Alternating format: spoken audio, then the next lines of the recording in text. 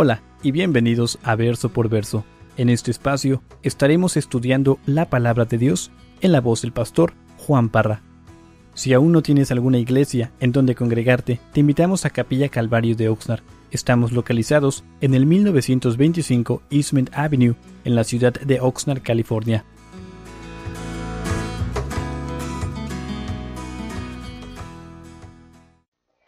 Primera de Corintios capítulo 7. Antes de leer los primeros dos versos, recuerden que la semana pasada estuvimos viendo lo que Pablo nos estaba diciendo concerniente a la fornicación. Y esta onda que había en Corinto concerniente a la fornicación era un estilo de vida, era parte de su cultura donde ellos no veían absolutamente nada mal con tener relaciones adúlteras. O sea, de ir y supuestamente adorar en su templo y tener relaciones sexuales con prostitutas, que supuestamente eran estas sacerdotisas. Pero ese contexto continúa y entra aquí en el capítulo 7 y es muy importante que recordemos esto porque va con lo que vamos a ver en esta tarde. Dice el verso 1, dice, en cuanto a las cosas de que me escribisteis, bueno le sería al hombre no tocar mujer. Pero a causa de las fornicaciones, cada uno tenga su propia mujer y cada una tenga su propio marido. Una vez más, en cuanto a las cosas de que me escribiste, bueno le sería al hombre no tocar mujer. Pero a causa de las fornicaciones, cada uno tenga su propia mujer y cada una tenga su propio marido. Entonces, rápidamente, después de estudiar los primeros 6 capítulos donde Pablo ha estado hablando concerniente a los problemas que había en esta iglesia local en la ciudad de Corinto, problemas serios, había un desorden. Ahora vemos aquí de que este capítulo abre y dice, en cuanto a las cosas de que me escribiste. Ellos habían escrito ciertas preguntas que querían respuestas, querían que el apóstol contestara estas preguntas. Y yo me pregunto, ¿qué sería esa pregunta que le hicieron? Porque obviamente no se nos menciona la pregunta, simplemente se da la respuesta. Pero digo, ¿qué sería esa pregunta que la iglesia hizo que llevó a Pablo a decir, bueno le sería al hombre no tocar mujer? Muy interesante. Pero lo cierto es de que ahora Pablo va a cambiar de tono y ahora va a empezar a enfocarse en contestar preguntas concerniente a lo que estaba sucediendo en esta iglesia, preguntas concerniente al matrimonio, a la soltería, no sé cuántos solteros hay aquí en esta noche, concerniente a lo que sacrificaban o sea, la carne que sacrificaban a los ídolos, vamos a tocar ese punto, que era lo apropiado concerniente a la adoración dentro de la iglesia. Va a hablar sobre la cena del Señor, los dones espirituales y la resurrección. Y todas estas son buenas preguntas que son muy relevantes para nosotros el día de hoy. Entonces las respuestas que va a dar el apóstol Pablo las vamos a poder aplicar para nuestra vida, para nuestra familia, para nuestra iglesia. Entonces, repito, esto es bien relevante para nosotros el día de hoy. Y repito, lo primero que le preguntan a Pablo es, en pocas palabras, si era bueno casarse. Ahora, puede que en esta tarde tengas una opinión propia concerniente al matrimonio y en base a tu experiencia, vas a tener una respuesta concerniente a si es bueno casarse o no. Pero lo importante no es lo que pensamos nosotros, sino lo que dice Dios. Y entonces es lo primero que le dicen a Pablo, que si era bueno casarse. Porque recuerden que dentro de esta sociedad, dentro de esta ciudad, ellos estaban rodeados de tentaciones sexuales como no te puedes imaginar. Bueno, tal vez en el día en el cual vivimos sí. Pero esta ciudad estaba repleta de inmoralidad sexual. Ellos habían prostituido, literalmente habían prostituido la religión. Y repito, donde tú podías ir y decir, voy a adorar esta noche. Y a eso de las 6 de la tarde ibas al templo y escogías a estas prostitutas que descendían del templo para que tuvieras relaciones sexuales con ellas. A ese punto llegó esta iglesia. Entonces Pablo comienza aquí en el verso 1 diciendo, bueno le sería al hombre no tocar mujer. Entonces esta era una forma amable y respetuosa de Pablo decir, ¿qué? O sea, no está hablando del toque casual, está hablando de relaciones sexuales. Aquí Pablo, repito, está haciendo referencia a relaciones sexuales y tristemente dentro de la iglesia esto es tabú, no todas las iglesias hablan concerniente a esto, pero saben una cosa, se encuentra en la palabra de Dios. Entonces, si no estuvieron aquí la semana pasada, recuerden que en ese tiempo había dos posturas que se habían promovido dentro de la iglesia y eran posturas extremas. Una de ellas, bueno, estos dos grupos habían dividido literalmente el pensar. Estos dos grupos, o sea, se habían basado en su propia creencia, nada concerniente a lo que dice la palabra de Dios, pero en pocas palabras, ellos habían dividido lo físico con lo espiritual. Lo físico con lo espiritual, creyendo que ninguno afectaba al otro. Y obviamente, si estuviste aquí la semana pasada, te diste cuenta de que no es así. Pablo dice que al final del día el Señor va a resucitar nuestro cuerpo. Entonces, vamos a continuar. Uno de estos grupos era hedonista. Ellos creían que el pecado solo tenía que ver con el cuerpo físico y que no podía afectar lo espiritual. Entonces, para ellos no había ningún problema con ir y tener relaciones sexuales, porque era solamente físico y no afectaba lo espiritual de su persona. Y entonces lo hacían. El otro grupo era opuesto a esto, y entonces ellos hacían todo lo posible para dominar sus deseos carnales que tenían al punto donde se golpeaban físicamente. Y creo que todos conocemos esos deseos cuando llegan a nuestro ser, cuando tienes ganas de hacer algo que va en contra de la palabra de Dios y ese deseo arde dentro de ti, pero sabes que no es la voluntad de Dios. Y entonces llegan esos momentos donde empezamos a clamar al Señor, Señor, ayúdame. Y hacemos todo lo posible para, caminar en el Espíritu y no en la carne. Estos personajes se golpeaban, masoquistas, se golpeaban físicamente para no pecar. Entonces, dentro de la iglesia había este movimiento, y dentro de las iglesias hay movimientos donde ellos tratan de ser legalistas y traer doctrinas, enseñanzas que no están en la palabra de Dios, pero porque ellos así lo quieren, así lo hacen. Entonces había este grupo que estaba enseñando de que el celibato era bíblico. Entonces, para evitar todo este rollo, mejor no se casen. Por tanto, la pregunta, ¿es bueno casarse? Entonces, pero debido hermanos, a esta desenfrenada inmoralidad que había en esta ciudad, Pablo está dando esta exhortación, está animando y está diciendo que si dentro de ti hay una tentación concerniente a lo sexual, te conviene casar. Es lo que está diciendo aquí Pablo. Te conviene casar. Es mejor establecer y desarrollar una relación permanente con una esposa, con un esposo, que constantemente estar fornicando. Es lo que está diciendo aquí Pablo. Y entonces esto era muy importante en ese tiempo. Y también lo es el día de hoy. El día de hoy tienes unos extremos bien raros, porque tienes personas que están solteras, que quieren estar casadas, y tienes personas que están casadas, que quieren estar solteras. Y entonces, a través de los años, he hablado con muchas personas, y hay muchos solteros que se describen a sí mismos como una botella de Coca-Cola. Cuando la agitas, está lista para... Y entonces, me encanta porque ahorita Pablo va a empezar a desarrollar todo esto. Y nos va a enseñar de una manera bíblica cómo debemos tratar estos asuntos que son reales, obviamente aquí dentro de la iglesia. Y entonces dice en el verso 3, vamos a continuar, y aquí es donde se pone bueno. Dice, el marido cumpla con la mujer el deber conyugal, y asimismo la mujer con el marido. La mujer no tiene potestad sobre su propio cuerpo, sino el marido, ni tampoco tiene el marido potestad sobre su propio cuerpo, sino la mujer. No os neguéis el uno al otro, a no ser por algún tiempo de mutuo consentimiento, para ocuparos sosegadamente en la oración, y volved a juntaros en uno, para que no os tiente Satanás a causa de vuestra incontinencia. Mas esto digo por vía de concesión, no por mandamiento.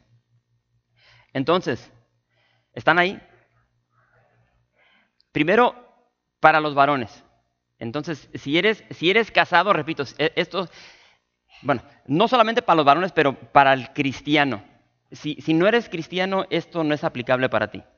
Entonces, no es nada bueno tratar de aplicar cosas bíblicas a tu vida si no eres cristiano.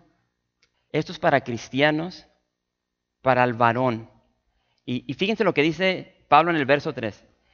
El marido, el esposo, cumpla con la mujer el deber conyugal.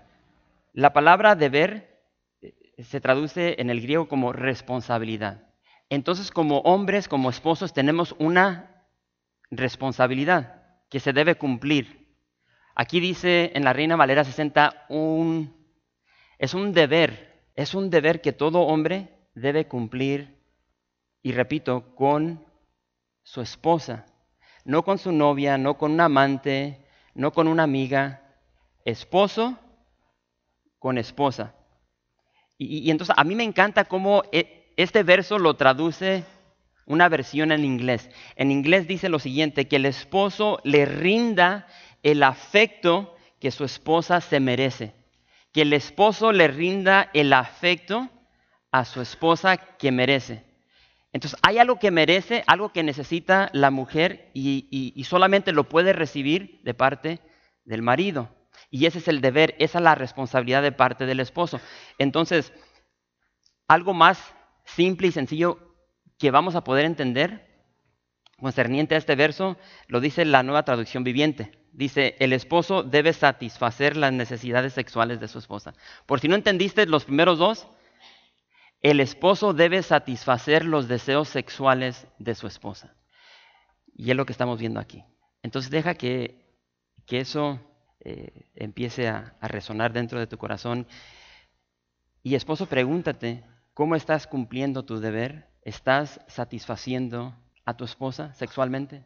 Y curioso porque después ya de 10 años te das cuenta de que hay muchos problemas dentro del matrimonio. Y entonces con el pasar del tiempo te das cuenta de que se empieza a crecer una distancia entre parejas al punto donde ya no hay relación sexual, ya no hay un disfrute en lo que es la relación sexual. Y algo que he mencionado en el pasado es de que cuando hablamos de estos temas dentro de la iglesia, muchas personas como que se sacan de onda y dicen, ¿por qué estamos hablando de esto? Esto no es bíblico, pero se encuentra en la palabra de Dios. Y entonces, si dentro de tu matrimonio está bien apagado lo que estamos viendo en esta noche concerniente a lo sexual, te animo a que lean juntos como pareja el libro de Cantar de los Cantares. Y te vas a dar cuenta de lo glorioso que es la relación sexual dentro del plan de Dios, dentro del matrimonio. Entonces, repito, esto es bíblico y esto es algo que el Señor nos ha dejado para que nosotros lo pongamos en práctica dentro de nuestra relación matrimonial. Y eso lo voy a repetir muchas veces, dentro de la relación matrimonial, porque nuestra cultura ha cambiado y ahora, tanto como en este tiempo, el día de hoy muchas personas ya no se casan, ya no creen en el matrimonio. Entonces es una onda donde tío que voy a calar el carro a ver si jala, a ver si me gusta, y entonces tenemos estas parejas que están viviendo en unión libre, no se casan y quieren ver si son compatibles antes de casarse. Y duran años y años así, viviendo en fornicación. Y entonces aquí Pablo dice, esposo, ¿estás satisfaciendo tu deber o el deber conyugal de tu esposa? Esa es tu responsabilidad. Y entonces, aquí no hay peros en el sentido de que, fíjate lo que dice ahí, el marido cumpla con la mujer el deber conyugal solamente cuando esté joven, flaquita, sin arrugas, y lo crean o no, pero dentro del matrimonio muchas parejas dejan de tener relaciones sexuales porque ya no se atraen. Oh, pero es que si yo les dijera las cosas que he escuchado, no me lo creerían. Pero es que está bien gorda y se me hace bien difícil emocionarme. Ya no tiene el cuerpo que tenía antes y hay muchas arrugas. Y esto duele, pero es la verdad. Y empiezan a dar excusas del por qué. Esposo, déjame decirte, ¿cómo se vería tu cuerpo si por 9 meses cargarías tú un bebé? Y yo no sé si conocen a personas que levantan pesas y empiezan a levantar pesas y lo hacen por meses, por años y órale, como que empiezan a hincharse y se les empiezan a ver las estrías. Y eso es lo que sucede con las mujeres. Las mujeres se quedan con las marcas de vida en sus cuerpos. Y eso para muchos hombres, con el pasar del tiempo ya les da asco y empiezan a buscar a otras mujeres que no tengan estas marcas. ¿Cómo nos veríamos nosotros si nuestra piel se estirara así como la de las mujeres? ¿Cómo quedaríamos nosotros? Y lamentablemente, yo estoy más gordo que mi esposa y yo no di a luz 3 hijos y parece que yo llevo 4 meses de embarazado. Entonces, pero ella me sigue amando igual. Pero esta es una realidad dentro del matrimonio y entonces se crea una separación. ¿Qué pasó con la pasión que teníamos cuando andábamos noviando? Tú puedes entrar a la iglesia y te das cuenta quiénes son los que andan noviando, ¿sí? Bien pegaditos, agarrados de la mano, se hablan al oído. Y yo mi noviazgo lo viví en México. Entonces yo no entendía la cultura mexicana, pero rápido la aprendí, ¿sí? Entonces es muy distinto el noviar aquí y noviar allá. Sí, aquí hay una libertad increíble. Yo cuando andaba noviando aquí, yo podía ir a la casa de mi novia, entrar a su recámara y no había ningún problema con los papás. En México no es así. Yo llegué allá y no, en la puerta, papá. Y entonces ya para las 8 de la noche, 9 de la noche ya tenía que traerla. En varias ocasiones la fue a buscar su mamá en el cine. Muy distinto al noviazgo de aquí. Yo cada rato la andaba vendiendo y me decían, oye, ¿por qué la vendes? O sea, yo no sabía esta onda. O sea, cuando vas caminando, ella tiene que ir por el lado de la pared. Y entonces todo fue cambiando. Y entonces la pasión que teníamos con nuestra novia o con ¿para dónde se fue esa pasión? Esposo, ¿qué decías o qué hacías cuando ibas caminando con tu novia y se quedaban unos bien clavados? Oye, no sé si en aquel entonces, había una respuesta de tu parte concerniente a esas personas que se quedaban clavadas. Todavía es todo, papá. No, pero cuando tienes un cuerpo así, sí. Entonces no sé si estoy intentando regresar el pasado al presente y hacerte recordar esa pasión que tú tenías. Esa pasión por tu novia, que ahora es tu esposa. O sea, ¿qué sentías cuando otros muchachos la veían? ¿Qué onda? ¿Qué estás viendo? No te claves tanto. ¿Quieres foto? Te regalo una foto. Y ahora ya ni de la mano, uno va 5 o 10 pies enfrente y atrás. Y eso se relaciona a la intimidad. ¿Qué pasó con esa pasión? Entonces, esta palabra que estamos viendo debe resonar en nuestro corazón concerniente a nuestro deber, a nuestra responsabilidad, aquello que Dios nos está diciendo, debemos cumplir con nuestra pareja. Entonces, debemos esforzarnos por darle esa afección a nuestras esposas, independiente de cómo se vean. Tal vez ahora pesan 30 libras más, está bien. Tal vez ya no tienen la misma cabellera que tenían antes, está bien. Hay un deber aquí que nos pertenece a nosotros. Y les digo una cosa, si empezamos a darle afecto a nuestra esposa, nos vamos a dar cuenta cómo va a empezar a florecer nuestra relación matrimonial. Entonces, curioso porque a veces ahí nos detenemos ahí, pero no sé si vieron todo el verso. Dice, el marido cumpla con la mujer el deber conyugal y asimismo, lo dice ahí en su Biblia, asimismo la mujer con el marido. Entonces, esto le corresponde también a la mujer. Esposa, ¿qué estás haciendo tú para cumplir tu deber conyugal con tu esposo? Y entonces esto siempre tiende a ser más problemático del lado de la mujer porque el hombre tiende a tener más necesidad sexual que la mujer. Entonces siempre el problema es de que ella no quiere, que le duele la cabeza, que está bien cansada, que no quiere y que le duele. Entran tantos pretextos. Pero por igual vemos aquí de que el deber también es para la mujer. para la esposa. Entonces la pregunta sería, ¿lo estamos haciendo? Hermanos, debemos dar ese amor que se nos ha dado a nosotros. Entonces, déjenme decirle lo siguiente, y esto es un consejo también para los solteros. Hermanos, el matrimonio no es una institución que te va a traer felicidad. Hay muchos que creen, yo me voy a casar porque quiero ser feliz. No.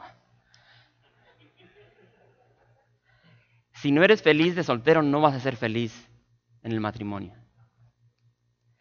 Entonces, el matrimonio no es una institución donde entras al matrimonio y ahora vas a ser feliz. No, ahora va a ser más complicada la vida. Y entonces, es muy importante que entendamos esto. Hay muchas personas que tienen problemas con lascivia, lujuria, con pornografía, personas egoístas. Y creen que la solución es el matrimonio. ¿Sí? Se clavan con la pornografía y se están quemando. Ahorita Pablo va a hablar sobre eso. Y se están quemando a diario. No, es que me voy a casar y esto se va a resolver. El matrimonio no resuelve el problema del corazón. Entonces, para los solteros, el Señor tiene esa mujer o ese hombre especial para ti. Entonces la cuestión es de que muchos se quieren adelantar y empiezan una cacería buscando a la mujer o al hombre. No, déjaselo a Dios. Tu trabajo es de prepararte, de ser ese hombre o esa mujer que ama al Señor, que vive una vida íntegra, santa, pura, para que cuando llegue ese hombre o esa mujer tú estés listo para vivir con esta persona y atraer a esa persona más cerca al Señor. Entonces me encanta cuando tenemos estas relaciones, las ceremonias matrimoniales, porque el consejo para el esposo es: ama a tu esposa ¿cómo? ¿Cómo? Como Cristo amó a la iglesia. Entonces, órale, Silo está bien atento aquí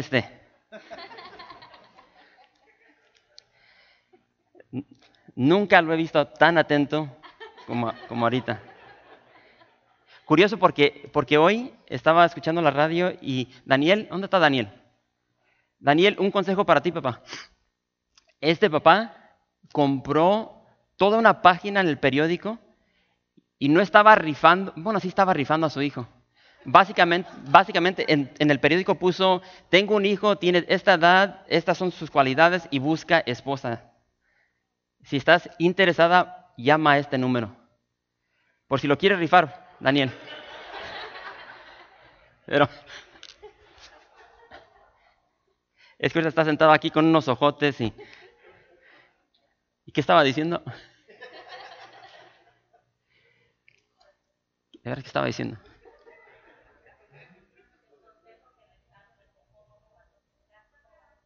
Oh, sí. ¿Cómo? Pablo dice: varón, debes amar a tu esposa como Cristo amó a la iglesia. Entonces la pregunta es, eso suena hermoso. O sea, decirle a una persona, tío, que, oye, bro, ama a tu esposa, ¿cómo se ve eso? ¿Cómo lo explicamos? Entonces, si analizamos la vida de Jesús y entonces vemos el ejemplo que tenemos en Cristo Jesús, ¿cómo diríamos que Cristo amó a la iglesia? Y entonces, es ok. Yo tengo esa tendencia de dormir a las personas. Entonces, Cristo, traten de recordar estas dos cosas concerniente a amar sacrificialmente. Hay dos cosas que Cristo hizo, donde si lo recordamos, esto lo podemos aplicar de una manera increíble. Y hay dos cosas que resaltan en la vida de Jesús. Número uno, de que se encarnó, Emmanuel, Dios con nosotros. Entonces, Jesús se encarnó, es decir, vino y nació entre nosotros. Número dos, murió entre nosotros. Entonces, una manera bien práctica para nosotros como esposos es de hacer lo mismo, de darnos. Él se dio, nació entre nosotros, Él se dio a esta humanidad. De nosotros como esposos darnos a esa mujer, a esa esposa. Y no solamente darnos a ella, porque la tendencia es de que nos damos a ellas de una manera egoísta, de una manera que nos conviene, sino darnos a ellas en muerte y buscar su bien antes que el nuestro. Y cuando hacemos eso, estamos amando a nuestra pareja sacrificialmente de la manera que Cristo lo hizo por la iglesia. Aquí en el verso 4 vemos de que Pablo dice que no tenemos potestad sobre nuestros cuerpos. Ah, tenemos tiempo. Hay muchas parejas que toman esta escritura o simplemente dentro de la relación sexual ah, hay mucho abuso. Y entonces, por ejemplo, hace como 2 meses recibí una llamada de la radio, una mujer quebrantada, llorando, que quería quitarse la vida. ¿Por qué? Porque ya no podía soportar la relación con su esposo. Y cuando digo relación, estoy hablando de relación sexual, porque era un abuso sexual como no se pueden imaginar. Y entonces en su mente, o sea, ella estaba haciendo todo lo posible para someterse, para ser una buena esposa, pero ya estaba llegando al punto donde por más que le decía a su marido, mira, no hagas esto, no me gusta, me siento sucia, me siento mal, o sea, seguía y seguía, y esto ya era por meses y meses al punto donde ella ya perdió toda esperanza, y lo único que ella podía hacer en ese momento era, mejor me voy a quitar la vida. Y entonces, dentro de la relación sexual, dentro de la relación matrimonial, tiene que haber mucha comunicación, mucho respeto. Tenemos que entender de que nuestro cuerpo, no tenemos potestad sobre nuestro cuerpo. Y es muy necesaria esa comunicación, tanto para el disfrute como para el no disfrute. Y no puedo recalcar eso. O sea, tiene que haber comunicación entre parejas. Y entonces, obviamente aquí dentro de esta ciudad, de esta iglesia, había muchos que creían que, o sea, sí vamos a casarnos, pero no vamos a tener relaciones sexuales. Y era lo que creían, y eso está mal. Pablo nos dice aquí de que si vamos a dejar de tener relaciones sexuales es por mutuo consentimiento. Por ejemplo, yo voy a dejar de tener relaciones sexuales con mi esposa, órale, los siguientes 4 días, porque yo no voy a estar aquí. El día de mañana, de hecho, lo iba a anunciar, si pueden estar orando por 5 de nosotros que salimos para Costa Mesa, vamos a ir a buscar del Señor, queremos crecer como pastores, entonces por 4 días me voy a separar de mi esposa. Entonces, dentro del matrimonio hay argumentos, hay conflictos y la tendencia es de que uno de los cónyuges se va a desquitar ¿con qué? Con su cuerpo. Y no le va a permitir a su cónyuge tener relaciones sexuales. Y esto, o sea, abunda en los matrimonios. O sea, hay parejas que duran meses sin tener relaciones sexuales como un castigo. ¿Y qué es lo que dice la palabra de Dios? Si tú estás aquí en esta noche y esa es la tendencia que tú tienes, donde estás en discusión, argumento con tu pareja, entonces ya por semanas dejas de tener relaciones sexuales para que me la vas a pagar, chiquito. Es muy importante ver lo que dice aquí Pablo. Lo único que se permite para no tener relaciones sexuales dentro del matrimonio es cuando ambos están en el mismo acuerdo. Y es con el propósito de ¿qué? De oración y ayuno. O sea, honestamente, son pocas las personas que hacen eso. Entonces, no le demos lugar al diablo. Resolvamos nuestros problemas rápidamente, si es posible, el mismo día, pero no dejemos que nuestra carne tome control de nosotros y empecemos a causar problemas en nuestra cama matrimonial por pleitos, egoísmo, vanidad, etc. Vamos a continuar. Dice el verso 7, quisiera más bien que todos los hombres fuesen como yo, pero cada uno tiene su propio don de Dios, uno a la verdad de un modo y otro de otro. Digo pues, a los solteros y a las viudas, que bueno les fuera quedarse como yo, pero si no tienen don de continencia, cásense, pues mejor es casarse que estarse quemando, ardiendo, encendiendo, o también significa hincharse, esa palabra. Hermanos, tanto el matrimonio, y quiero que vean eso, tanto el matrimonio como la soltería, dice Pablo, es un don de Dios. Y entonces, cuando tú escuchas a esas personas que se están quejando y que se aferran a no vivir una vida de soltería, tenemos que entender que ese es un don de Dios. Uno no es mejor que el otro, ambos son valiosos para lograr los propósitos de Dios aquí sobre la tierra. Y por esta razón, debemos aceptar la situación en la cual estamos. Si estás soltero, disfruta la soltería de acuerdo a la voluntad de Dios, viviendo en la voluntad de Dios. Si estás casado, deja de quejarte y disfruta esa relación. Y si no la estás disfrutando, empieza a aplicar la palabra de Dios para que la comiences a disfrutar. Cuando Pablo dice aquí en el verso 7 que preferiría que se quedaran como él, ¿y cómo estaba Pablo? Soltero. Pablo está expresando su deseo de que una mayor cantidad de personas se quedaran solteras con el fin de promover el evangelio. Ahora, las personas que están solteras tienen más libertad. ¿Está Raúl aquí? No lo veo. Raúl está soltero para aquellas solteras que no saben. ¿Sí saben quién es Raúl, no? A Raúl, y esto lo pueden estar de acuerdo conmigo los ancianos, a Raúl le damos carrilla. Y cuando digo le damos carrilla, le damos trabajo. ¿Por qué? Porque está soltero. Él no tiene una esposa, él no tiene hijos. Y entonces, esto es lo que está diciendo Pablo. Yo preferiría que ustedes se quedaran solteros porque tienen más tiempo para dedicarlo a la obra de Dios. O sea, yo tengo que llegar a casa, tengo una esposa, tengo 3 hijos, tengo que cuidar de ellos, tengo que darles tiempo, atención. Un soltero, todo se lo dedica al Señor. Y esto es lo que está diciendo Pablo.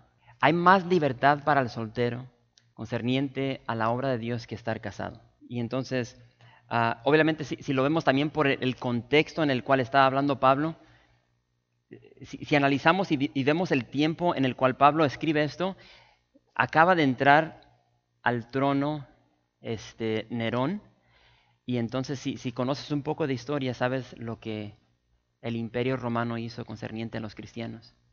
Y entonces tenías un tiempo donde los romanos estaban maltratando a los cristianos, donde iban a hogares y abusaban de las esposas sexualmente, sus hijas las mataban. Y también eso tiene que ver con esto. O sea, Pablo, estamos viviendo en un tiempo donde hay mucha persecución. ¿Por qué se quieren casar? ¿Por qué quieren dar a luz a hijos que van a ser expuestos a este tipo de ambiente? Pero principalmente creo que el enfoque de Pablo era de la obra de Dios, esa libertad para servir al Señor.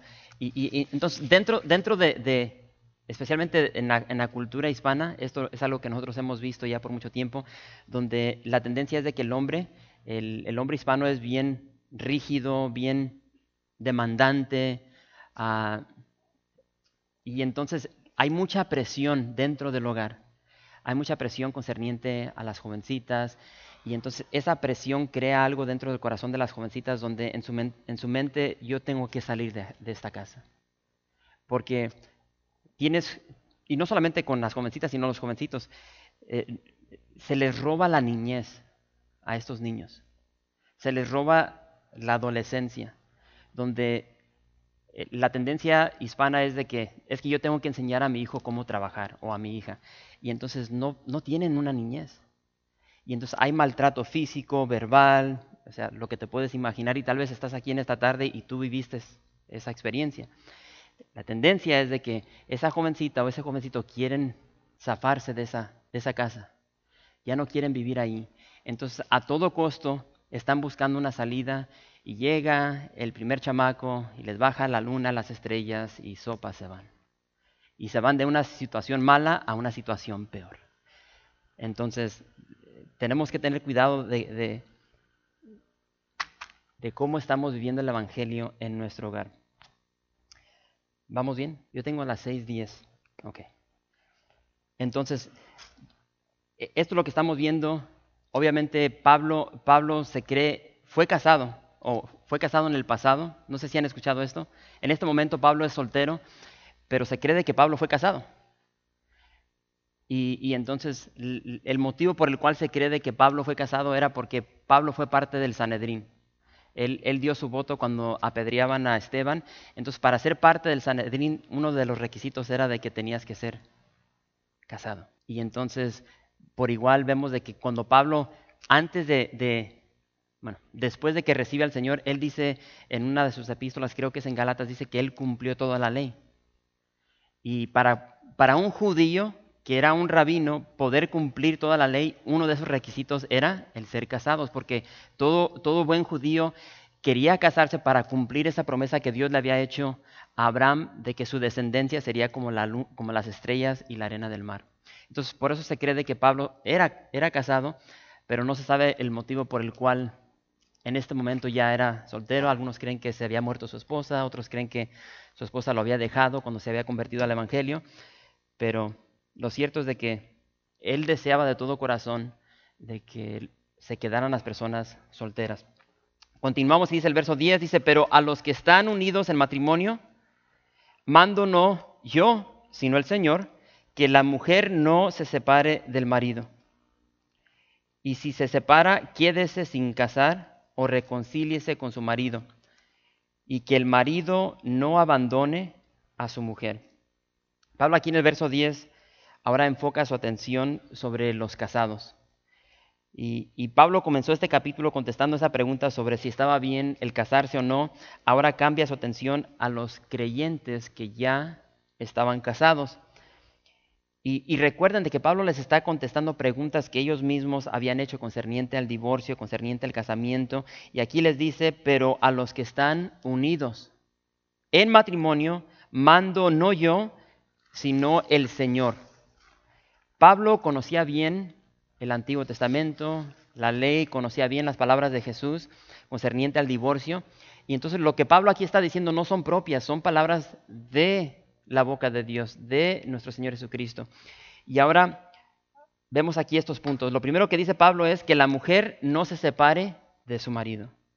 Segundo, que el marido no abandone a su mujer. Las palabras separe y abandone se refieren al divorcio.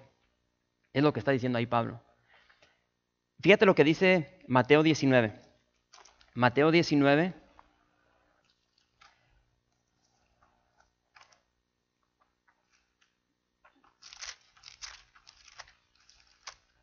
Mateo 19, verso 6. Fíjense lo que dice aquí Jesús. Mateo 19, verso 6. Dice, así que no son ya más dos, sino una sola carne. Está hablando sobre el matrimonio. Por tanto, lo que Dios juntó, no lo separe el hombre. Entonces, ahí cuando Pablo usa la palabra no se separe la mujer del marido, está hablando sobre el divorcio. Pablo continúa y dice en el verso 11, dice, y si en dado caso de que se separen, dado caso de que se divorcien, Pablo dice, quédese sin casar o reconcíliese con su marido y que el marido no abandone a su mujer. Otra vez Pablo dice, si están casados y se divorcian, quédense sin casar. ¿Por qué? Si tienes una pareja que está casada y se divorcian, ahora Pablo dice, quédense sin casar. O sea, en otras palabras, no se vuelvan a casar. La respuesta la encontramos en Mateo 19. Mateo 19, verso 9 dice lo siguiente, por si me quieres acompañar. Dice, y yo os digo, y está hablando Jesús, que cualquiera que repudia a su mujer, es decir, que se divorcia, la rechaza, salvo por causa de fornicación, y se casa con otra, adultera. Y el que se casa con la repudiada, adultera. Aquí Jesús dice, el único motivo legítimo por el cual uno se puede divorciar es la fornicación, el adulterio, infidelidad.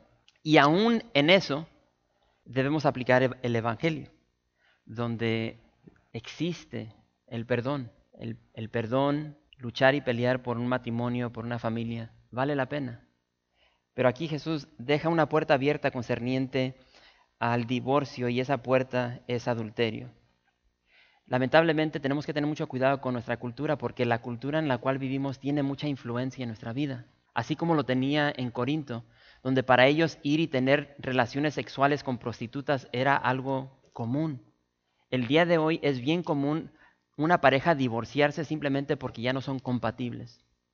Y porque es bien fácil ir a la corte y pagar una cantidad de dinero y divorciarte. Y lo justifican con decir ya tengo lo que necesito y esto es válido aquí en el estado en el cual vivo, pero ante los ojos de Dios lo que importa es lo que Él ha dicho. Pero porque esto es algo cultural, entonces eso cultural, esas culturas, esas corrientes pecaminosas se empiezan a infiltrar dentro de la iglesia y ahora ya no vemos una distinción entre la luz y las tinieblas, entre la verdad y la mentira. Y es por eso que el día de hoy, no sé cuántos de ustedes vieron las noticias el día de hoy, pero el día de hoy tenemos una generación que no ve absolutamente nada malo con dos hombres, punto y aparte de tener relaciones sexuales, pero ahora casándose. Una generación que no tiene ningún problema con asesinar al no nacido.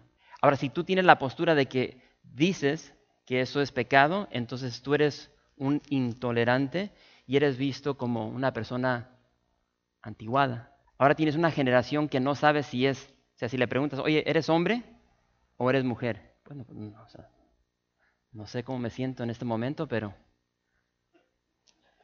Y aunque su acta de nacimiento diga varón, no, pues es que hoy me siento mujer. Aunque su acta de nacimiento diga hembra, no, es que hoy me siento como hombre. Y ahora tenemos una cultura que está abriendo puertas para este nuevo pensar. Entonces, ahora tú y yo tenemos que aceptar todo esto. Y entonces no te sorprendas si estás en el baño y de repente entra una mujer. O mujer, no te sorprendas si estás en el baño y de repente entra un hombre barbón que se siente mujer. Las cosas están cambiando. Y siempre ha sido así. Pero la palabra de Dios nunca cambia. Entonces, dos consejos prácticos simples de parte del apóstol Pablo. Si eres casado, te divorcias, entonces no te vuelvas a casar. Obviamente, esto es si es que el motivo no es adulterio. Si te vas a divorciar, ya no te cases. Espera reconciliarte con tu pareja, es lo que está diciendo aquí Pablo. Y repito, todo esto va en contra de todo lo que vivimos el día de hoy.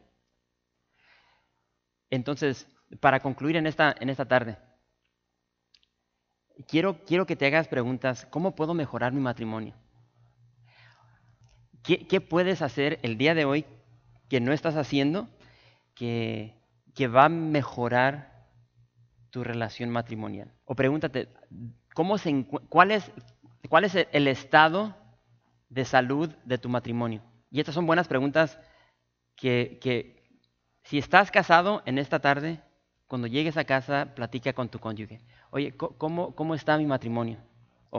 No, ¿cómo está nuestro matrimonio? Y hay preguntas que yo puedo hacer que van a dar a luz el estado de tu matrimonio. Pero esas preguntas deben surgir de ti. Ayer fuimos a Algodones con el pastor Omar y su esposa, y de regreso veníamos platicando y no sé cómo Cristina sacó algo, ya ni sé cómo empezó esa conversación, pero el punto es de que creo que Omar dijo, aquí tenemos tantas bendiciones aquí en Oxnard, de las cuales no aprovechamos de ellas. Entonces, aquí en Oxnard, parejas, y entonces, también para los que están noviando, también se los recomiendo, pero llévate a tu mamá o a tu papá. ¿No recuerdan eso cuando yo por los primeros 2 años cuando andaba noviando con mi esposa, salió caro, porque me mandaban a su hermana. Y el primer día, pues, ok, está bien. Segundo día está bien. Oye, pues, ¿qué onda con...? Sí, porque, la llevaba a cenar. Tenía que pagarle a las 2. Porque si no le pagas a las 2, ya eres mala onda. Y en México tienen esta onda donde creen que si vienes del norte, tienes dinero. No, en una semana se me iba todo lo que tenía. Pero ay. Para las parejas, para los novios. Si son novios, llévense a una hermana. Pero tienen, no sé cómo se dice en español, es como una barquita, una gándola, así como estilo así de París, o sea, la onda. Y está aquí en la marina y cobran $90 por 45, un tamar, ¿45 minutos? 50 minutos. Y entonces, bien romántico. Te puedes llevar tu jugo de manzana. Ya lo que ustedes se lleven, pues ya es onda de ustedes, pero hay una comidita para estar papeando. Y tienes ¿cómo se le dice? El capitán. Y el capitán va enfrente y no sé si tiene motor o va con una... Pero así todo vestido, así bien la onda, así como de París. Y tú vas atrás y puedes estar ahí besándote con y unas copitas. $90 por 50 minutos. Entonces, si no tienes si no tienes, ¿cuánto? $90, llévate a otras 2 parejas. De hecho, eso es lo que estábamos planificando. Por 3 parejas, te salen $60 por pareja. 1 hora de andar ahí en la marina, bien romántico, ahí contando mentiras y sí, recordando viejos tiempos y está hermoso ahí. Entonces yo no sé si han perdido esa costumbre de salir, desayunar, a cenar, a ver una película, a platicar. ¿Cuándo fue la última vez que saliste de vacaciones? Nada más tú y tu esposa. Porque si tienes hijos, sabes lo difícil que es. O sea, siempre estás preocupado. O sea, yo a veces ahí estoy en la casa y estoy hablando con mi esposa y llega mi hijo que tiene mamitis y se mete y luego llega la otra. A lo mejor me doy la vuelta y me voy. Entonces ya uno tiene que compartir con sus hijos ese tiempo, esa intimidad con su esposa. Y entonces uno tiene que, yo le digo a muchas parejas cuando estoy dando consejería, tienes que planificar a tu esposa en tu calendario, porque si no lo haces, vas a seguir con buenas intenciones, pero nunca lo vas a hacer. Entonces, así como agendas tus cosas en tu teléfono, en tu calendario, o sea, ok, este día vamos a hacer esto. Y lo tienes que poner ahí, porque si no, cualquier cosita va a llegar y adiós esposa, adiós esposo. Muy necesario. Entonces, lo dejamos ahí. Disfruten, parejas disfruten su matrimonio. Cumplamos con nuestra pareja nuestro deber conyugal. Si quieren algo romántico, soy bien mentiroso, ¿verdad? Dije que ya iba a terminar. Miren, déjenme ver. Hay personas dentro de la iglesia que no hablan sobre esto. Déjenme ver. Bueno, aquí está una. Si tú estás aquí y te he ofendido por lo que estoy diciendo, o sea, te pido disculpas. Obviamente yo no llegué aquí con la intención de, voy a ofender ahorita a muchas personas. No, simplemente estoy enseñando la palabra de Dios. Y entonces, pero hay personas que tienen un pensar muy distinto, una enseñanza que se les dio, y entonces esa es la creencia que tienen, y cuando escuchan algo así se ofenden, sin saber lo que contiene la palabra de Dios. Entonces, yo siempre he dicho, parejas, y enfatizo, parejas, o sea, esto es para los que están casados, disfruta de tu pareja. Dios creó el matrimonio, Dios creó la relación sexual, y la relación sexual es algo glorioso. Ahora, para las parejas que han tenido relaciones sexuales, saben lo glorioso que es. Ahora, Dios lo creó de esta manera, porque si Dios no hubiese querido, Dios hubiera hecho de la relación sexual algo horrendo, pero no es así. Y se nos ha dado no solamente para procreación, sino para disfrutarlo. Salomón dice, bebe el agua de tu misma cisterna y los raudales de tu propio pozo. Se derramarán tus fuentes por las calles y tus corrientes de aguas por las plazas. Sean para ti solo y no para los extraños contigo. Sea bendito tu manantial y alégrate con la mujer de tu juventud. Como sierva amada y graciosa gacela, sus caricias te satisfagan en todo tiempo y en su amor. Recréate siempre. Y puedo continuar, pero hay una más chida. Este libro, y se los voy a dejar de tarea, ustedes tienen que ubicarlo. Este libro no se les permitía leer a los jóvenes judíos hasta que cumplieran los 12, 13, 14 años, por lo que contiene. ¿Listos? Ahí va, híjole. ¿Hay niños? Déjenme buscar aquí lo que no está tan... Prendiste mi corazón. Y lo voy a dirigir aquí a mi esposa porque aquí está. Prendiste mi corazón, hermana, esposa mía. Has apresado mi corazón con uno de tus ojos, con solamente uno. Y si no me la quieren, porque voy a empezar, si no me la crees, pasa y te voy a enseñar dónde está eso. Con una gargantilla de tu cuello. Bueno, era a continuación porque hice pausa. Vamos a empezar de Prendiste mi corazón, hermana, esposa mía. Has apresado mi corazón con uno de tus ojos, con una gargantilla de tu cuello. Cuán hermosos son tus amores. Órale, hermana, esposa mía. Cuánto mejor, o cuántos mejores que el vino de tus amores y el olor de tus ungüentos que todas las especies aromáticas. Como panal de miel destilan tus labios, oh esposa mía. Ahora, ¿cómo explican eso? Y el olor de tus vestidos como el olor del Líbano. Y aquí es donde entra todo esto. Dice, huerto cerrado. ¿Saben de qué está hablando el huerto? Es la parte íntima de la mujer. Huerto cerrado eres, hermana mía, esposa mía. Fuente cerrada, fuente sellada. O sea, nomás para ellos, como pareja. Tus renuevos son paraíso de granados, con frutos suaves, de flores y de aleña y nardos, nardo de azafrán, caña aromática y canela, con todos los árboles del incienso, mirra y aloes, con todas las principales especies aromáticas, fuente de huertos, pozo de aguas vivas que corren del Líbano. Venga mi amado a su huerto, y dice, y coma de su dulce fruta. Esa nomás es una porción. Y entonces vemos la intimidad sexual descrita de una manera gloriosa en la palabra de Dios. Y eso es lo que Dios nos ha dado a las parejas para disfrutar de esto glorioso dentro del matrimonio.